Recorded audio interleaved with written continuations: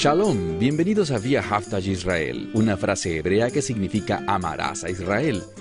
Esperamos que se queden con nosotros durante los próximos 30 minutos, ya que nuestro maestro, el Dr. Baruch, nos compartirá una enseñanza expositiva de la Biblia.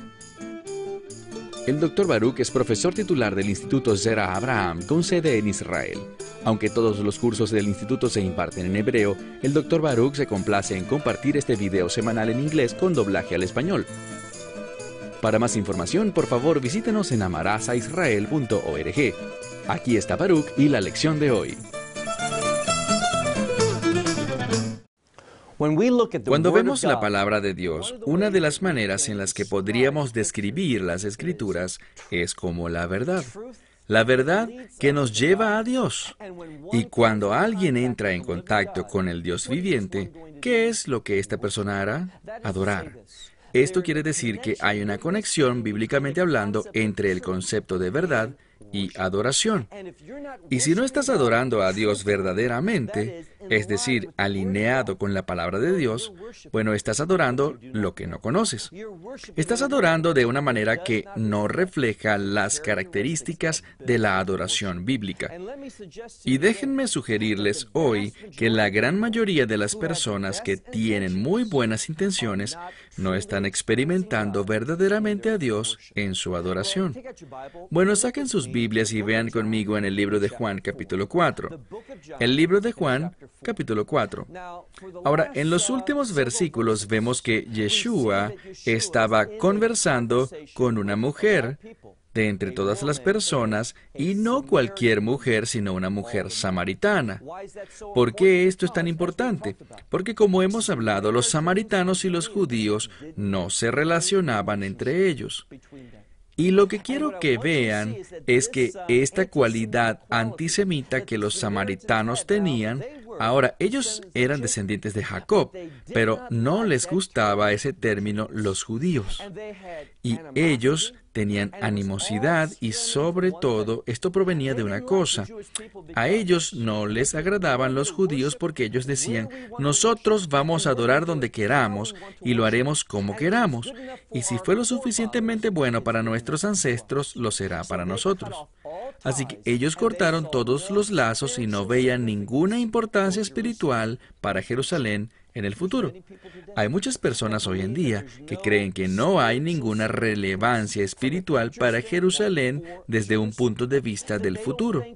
Ellos no creen que Israel, la tierra de Israel o la gente de Israel, los judíos, que ya no hay ningún rol importante para ellos, que esa relación de pacto, eso de ser el pueblo escogido, todo eso ya quedó en el pasado una vez que se estableció el nuevo pacto.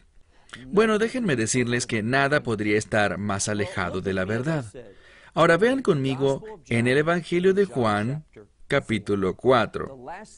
Lo último que vimos fue que Jesús hablaba con la mujer samaritana, quien basada en su propia crianza religiosa, no estaba entendiendo lo que Yeshua le estaba diciendo.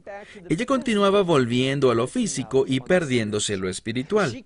Ella insistía en buscar el aquí y el ahora, en vez de entender la realidad futura del reino.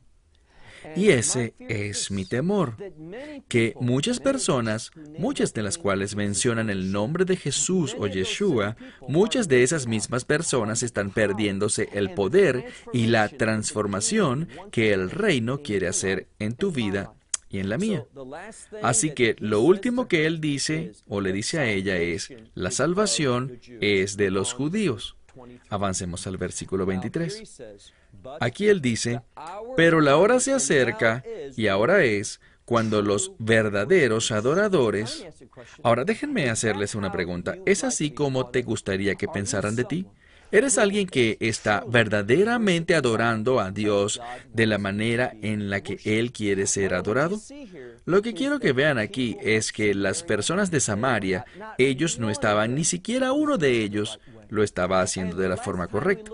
Y la última vez que vimos a los judíos, aquellos que estaban alrededor de Jerusalén en esa ciudad sagrada, igualmente ellos estaban siendo guiados por dos grupos de personas, los saduceos y los fariseos. Los saduceos no tenían ninguna expectativa del reino venidero.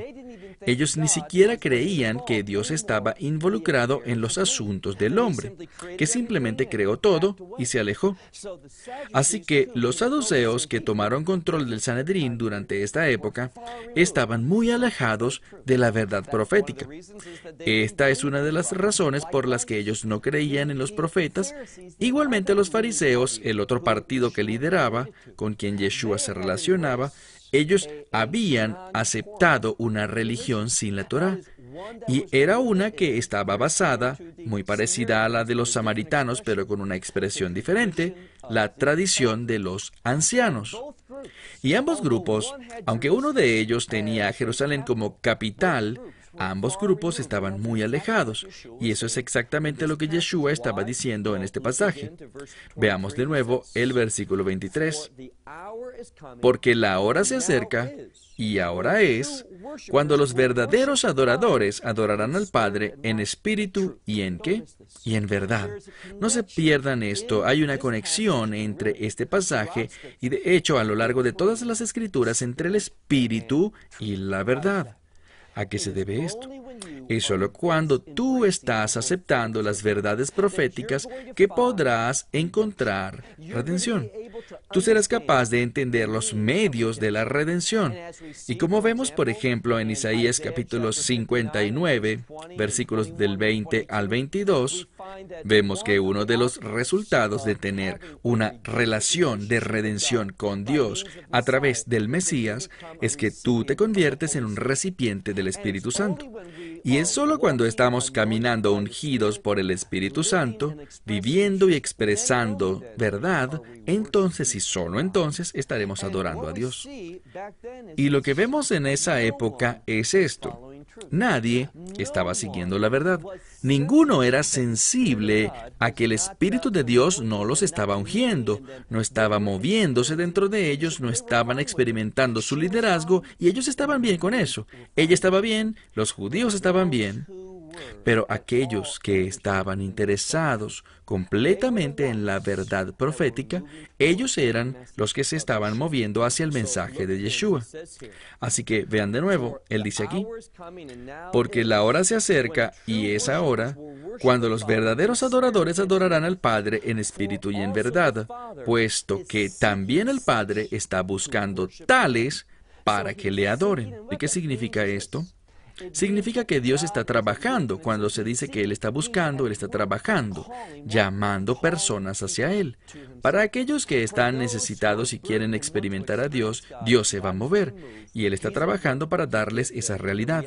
Así que Él está buscando tales adoradores que le adoren, pues Dios es espíritu.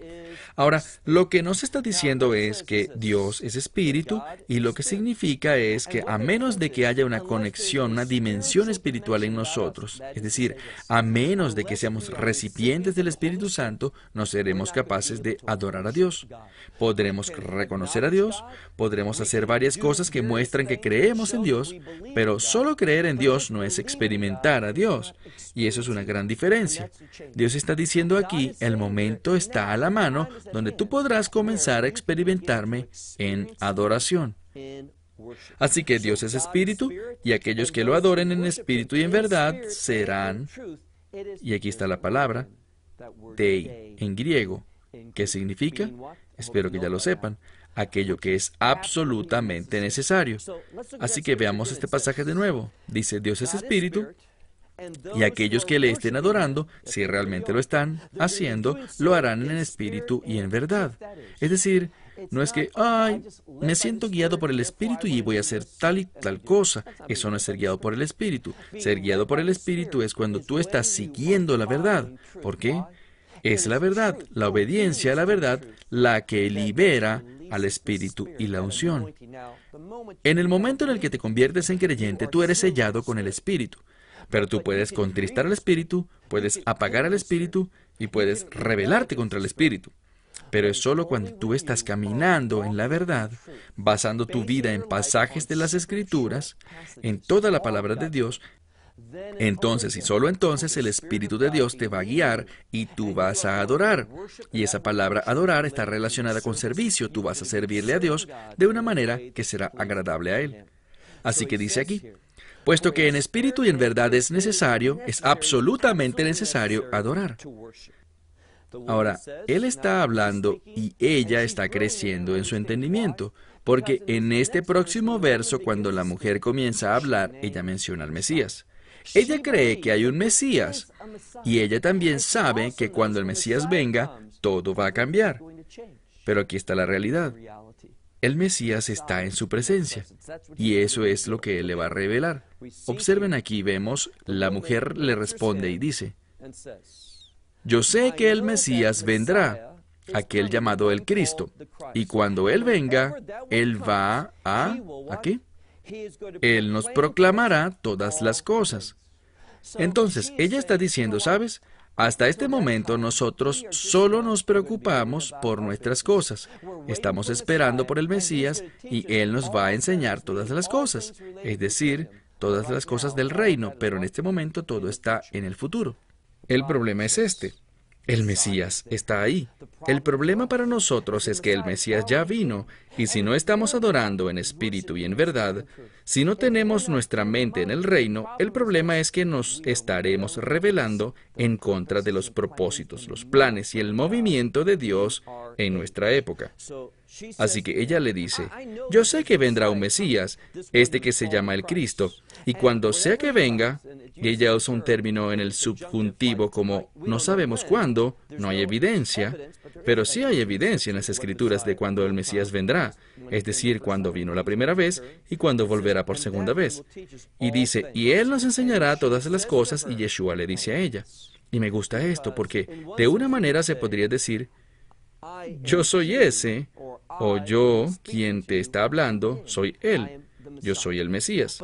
Pero la manera en la que lo dice aquí, dice ego eimi, que significa, literalmente, yo soy quien te habla. Ahora, eso es algo más poderoso. Quizás Él está diciendo, yo soy Él, es decir, el Mesías es quien te está hablando, pero lo hace de una manera que dice, yo soy, que es un término poderoso relacionado con Dios, significando simplemente que Dios está en esta conversación. Dios se está moviendo y obviamente está reconociendo que Él es el Mesías. Y es por eso que es tan extraño que las personas digan, y escucho esto todo el tiempo, esos rabinos que dicen, Yeshua nunca dijo que fuera el Mesías. O Él pudo ser un profeta, quizás fue un maestro, pero nunca dijo que Él fuera el Mesías. ¿En serio? Pues aquí Él dice, yo soy Él que te está hablando. Y vean el verso 27. Y a esta hora, justo en ese momento, ¿quiénes vinieron? Verso 27. A esta hora sus discípulos llegaron y se maravillaron de que con una mujer Él estaba hablando.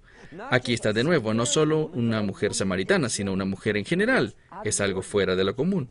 Pero esto es importante, porque como lo hablamos ya, cada vez que una mujer es enfatizada en las Escrituras, cuando toma el centro de atención, ¿qué le pasa al contexto? Es redención. Ese es el nuevo contexto. Entonces el Mesías está hablando de palabras de redención, que Él es el Mesías, que Él es el Redentor. Así que vean de nuevo el verso 27. A esta hora, en esta declaración, el Mesías está diciendo, yo soy Él, yo soy el Mesías. Sus discípulos llegaron y se maravillaron de que con una mujer Él hablaba. Pero en ningún momento, ninguno de ellos le dijo a los demás, ¿qué están buscando? ¿O por qué estás hablando con esta mujer? Es decir, que no dijeron, ¿por qué estás hablando con ella? ¿Qué quieres de ella? Nunca lo mencionaron. Por tanto, encontramos aquí que ella se fue del pozo, la mujer, y se fue a la ciudad, y le dice a los hombres, vengan y vean al hombre que me dijo todas las cosas que yo he hecho hasta este momento. Este es el Cristo. Ahora, aquí dice y lo pone en una interrogante, pero ese signo de interrogación no está en el lenguaje original. Así que no creo que ella sea una persona que dudara. Una persona dudosa, ella está diciendo, está haciendo exactamente lo que nosotros deberíamos hacer, ¿Basados en qué? Ella dice y estamos obteniendo solo parte de la conversación. El Mesías se lo dejó muy claro, que Él la conoce. ¿Y saben qué? Nosotros deberíamos estar conscientes de la verdad de que Dios sabe todo lo que somos nosotros. ¿Y esta mujer sabía qué? Que ella había fallado tan miserablemente que ella fue de un matrimonio a otro y ahora está viviendo en una relación de adulterio. Ella probablemente pensaría, ¡qué fracaso más grande! Cuando él hablaba de santidad y pureza, cuando él hablaba de un matrimonio de pacto reflejando el amor de Dios y sus características, y aquí estoy yo, habiendo fallado miserablemente y ahora cometiendo adulterio. Pero aún así, Dios, recuerden lo que él dice, yo soy el que te está hablando. Dios, porque el Mesías es Dios. Vean, esta Biblia lo deja muy claro que está Dios el Padre, Dios el Hijo y Dios el Espíritu Santo. Ella afirma el concepto a pesar de que el término la Trinidad no aparece en la Biblia. La Biblia afirma ese concepto de tres personas, un Dios. No somos los que adoramos a tres dioses, sino a un Dios, en Yeshua el Mesías, en el Espíritu Santo y en Dios el Padre. Entonces, yo no creo que haya alguna duda en su mente. Ella va y dice, he conocido al único. Él me dijo, Él me confrontó sobre todo lo que hice en mi vida y vengan a ver porque Él es el Mesías. Bueno, avancemos. Y noten lo que pasa. Dice aquí, verso 30, por esto salieron de la ciudad y vinieron hasta Él. Y note lo que se dice más adelante. Encontramos aquí de una manera muy nueva que ellos le estaban preguntando a sus discípulos, le preguntaban diciendo, Rabí, come. Ahora, ¿a qué nos hace referencia esto? Bueno, estamos llegando al clímax en la conversación espiritual aquí. Esta mujer ha sido convencida de su estado espiritual y el hecho de que ella necesita un cambio. Y ella se va y no se guarda esto para sí misma, sino que va y le dice a todos los hombres, les repito, hombres y mujeres no tenían mucha interacción. Y aquí está ella yendo, esta mujer adúltera, y ella está trayendo personas. ¿A quién? Al Mesías. Y lo que me gusta es que los discípulos llegan a este clímax de esta reunión, ¿y en qué están pensando ellos? Ellos están pensando en comida. Ahora, este es el problema. Los discípulos, uno de sus defectos era que ellos siempre estaban enfocados en los asuntos naturales. Ellos no tienen tampoco la mente en el reino. Así que vean este pasaje con mucho cuidado. Y dice, mientras tanto, los discípulos le pidieron diciendo, Rabí, come. Pero él les dijo a ellos, tengo alimento para comer que ustedes no conocen. Por esto los discípulos se dijeron entre ellos, ¿quién fue? Nosotros no te trajimos algo para comer. Y Yeshua les dice, mi comida, y esta es la clave, mi comida es que haga la voluntad de aquel que me envió y cumplirla, porque esta es su comida. Ahora, ¿qué nos dice esto? Nos dice que cuando nos sometemos a la voluntad de Dios, cuando nos estamos involucrando en las cosas de verdad espiritual, cuando le estamos sirviendo a Dios, Dios va a proveer para nosotros de una manera sobrenatural. Esta es la verdad. Yeshua viajó una gran distancia. Era el momento más caluroso del día. Estaba en este pozo y quería algo. Él no bebió y tampoco comió. Él no tenía hambre, porque cuando te estás enfocando en la obra de Dios, existe un energizante. Hay un poder que viene a ti. Eso es lo que está tratando de decir. Él no necesita lo físico para servirle a Dios. Él no depende de eso. Entonces, esto es lo que trata de decirle a los discípulos en el versículo 34. Mi comida es que haga la voluntad de aquel que me envió. ¿Por qué eso es importante? Ese término enviar tiene que ver con ¿qué? Sumisión. Tiene que ver con constantemente negarse a sí mismo para estar en los propósitos de Dios. Él dice, mi comida es que haga la voluntad de aquel que me envió y cumplirla, porque esta es su obra. Verso 35. Ahora, ¿no dicen ustedes, el cuarto mes se acerca y por eso la cosecha está cerca? Y aquí yo les digo, y aquí habla sobre levanten la mirada y vean que a los campos, porque ya están blancos y listos para la cosecha. Lo que él está diciendo es esto. Cuando te estás enfocando en lo físico, te vas a perder la cosecha espiritual que puedes recibir. Vean de nuevo en este pasaje. Dice, los campos están blancos. Eso significa que el tiempo para cosechar ha llegado.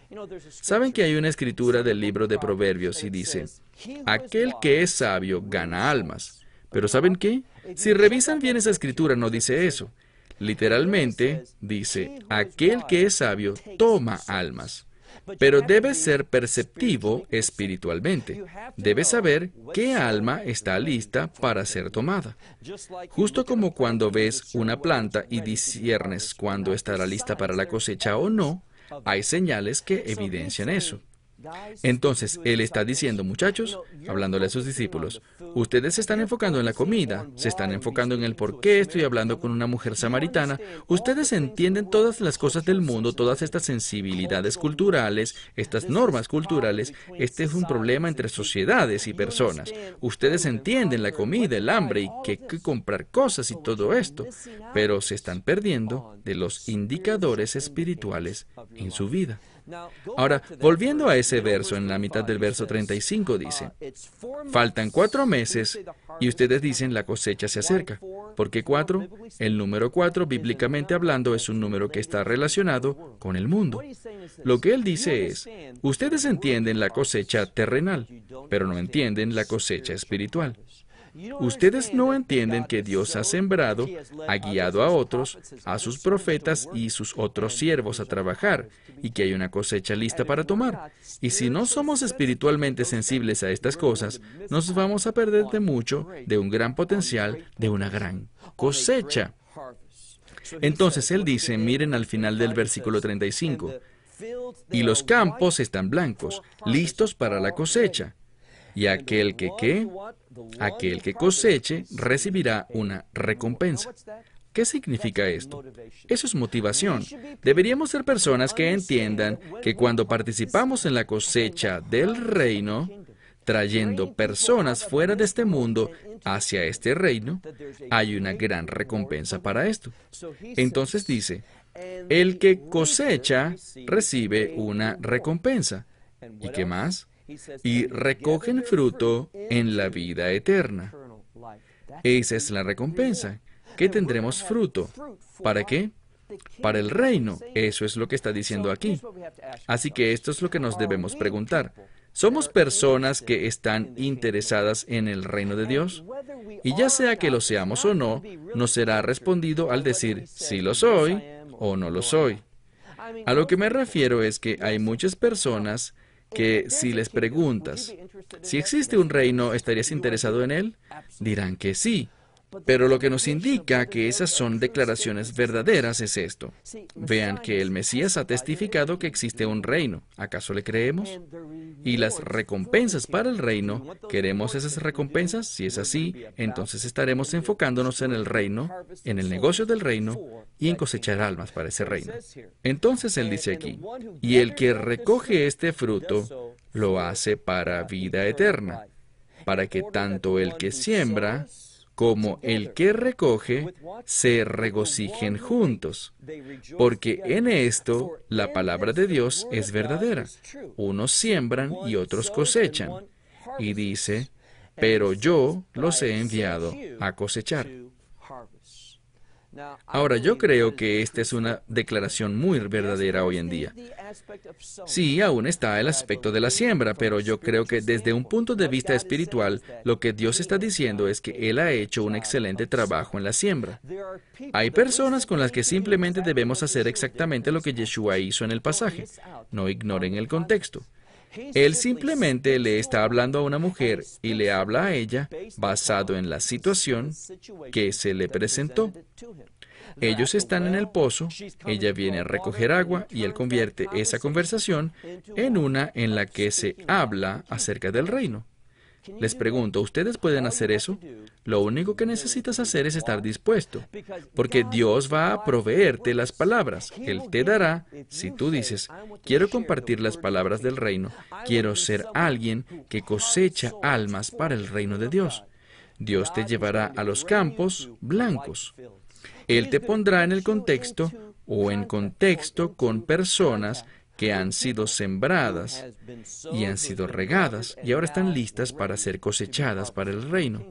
Eso es lo que está diciendo. Y allí está la gran recompensa. Así que él habla acerca de esto, ¿y qué más nos dice? Habla acerca de un gozo que viene debido a eso. Entonces, una vez más, vean en las Escrituras, él dice, los estoy enviando a ser cosechadores. Muy bien, y dice esto. Y ustedes no se cansarán, sino que otros se cansarán, pero ustedes no lo harán. Porque, él dice, debido a lo que él hará en su vida. Él está diciendo que hará que no resistas, te hará permanecer y trabajar porque, bueno, de eso se trata. Cuando tú estás interesado en algo, cuando eres apasionado, cuando estás comprometido con algo, tú no te cansas de hacer estas cosas. Las horas solo pasan. Es más, veamos el contexto. Él no tiene que preocuparse por tener que... Bueno, hay pocos trabajadores que están dispuestos a salir, hay trabajadores haciendo otras cosas y cansados, pero no nosotros. Porque, ¿qué es lo que dice aquí? Bueno, si volvemos al contexto, él está hablando acerca de que la voluntad del Padre es que hagamos ¿qué? Hagamos su trabajo. ¿Y qué es eso? ¿Cómo se llama esto? Él le dice comida. ¿Qué significa esto? Cuando te estás enfocando en el negocio de Dios, cuando haces las cosas que Él te llama a hacer, Él proveerá. Él te nutrirá sobrenaturalmente para que seas equipado y no serás como las personas que vemos al final de la sección, que se cansan, que no pueden seguir trabajando más. No. Seremos personas que perseveran, que tienen resistencia, que son capaces de llevar a cabo el resultado que Dios nos llamó a hacer. Cuando caminamos con Él, ¿qué encontramos? Bueno, déjenme darles un ejemplo bíblico de esto y terminamos. ¿Recuerdan a Elías el profeta? Noten que él pasó, las Escrituras dicen que él se sentía abatido, estaba temeroso. ¿Y qué fue lo que hizo Dios? Dios lo tocó, eso fue todo. Dios lo tocó y le dio una comida. Y con solo esa comida, ¿qué pasó? Se va corriendo por 40 días. Eso es sobrenatural. Entonces, déjenme decirles, si Dios es capaz de darle fuerzas para que sean capaces de correr y correr y correr sin llegarse a cansar, ¿no creen que es capaz de darle las fuerzas que necesitan para ser personas que cosechan almas? ¿Que se enfocan en el negocio del reino? Nosotros no nos tenemos que preocupar acerca del cansancio. ¿De qué nos debemos preocupar? Por ser personas fieles al reino de Dios, estar apasionados y Dios proveerá, como la Escritura nos promete, Él proveerá todas nuestras necesidades. Una vez más, se me acabó el tiempo. Hasta la semana que viene, cuando continuaremos con el capítulo 4. Esperamos que te hayas beneficiado del mensaje de hoy y lo compartas con otros. Por favor, haz planes para unirte a nosotros cada semana en este momento y en este canal para otra transmisión de amarasaisrael.org. Nuevamente, para obtener más información sobre nosotros, visita nuestra web amarasaisrael.org, donde encontrarás muchas otras conferencias de Baruch en formato de video. Hasta la próxima semana. Que el Señor te bendiga en Yeshua HaMashiach, Jesús el Mesías, mientras caminas con Él. Shalom desde Israel.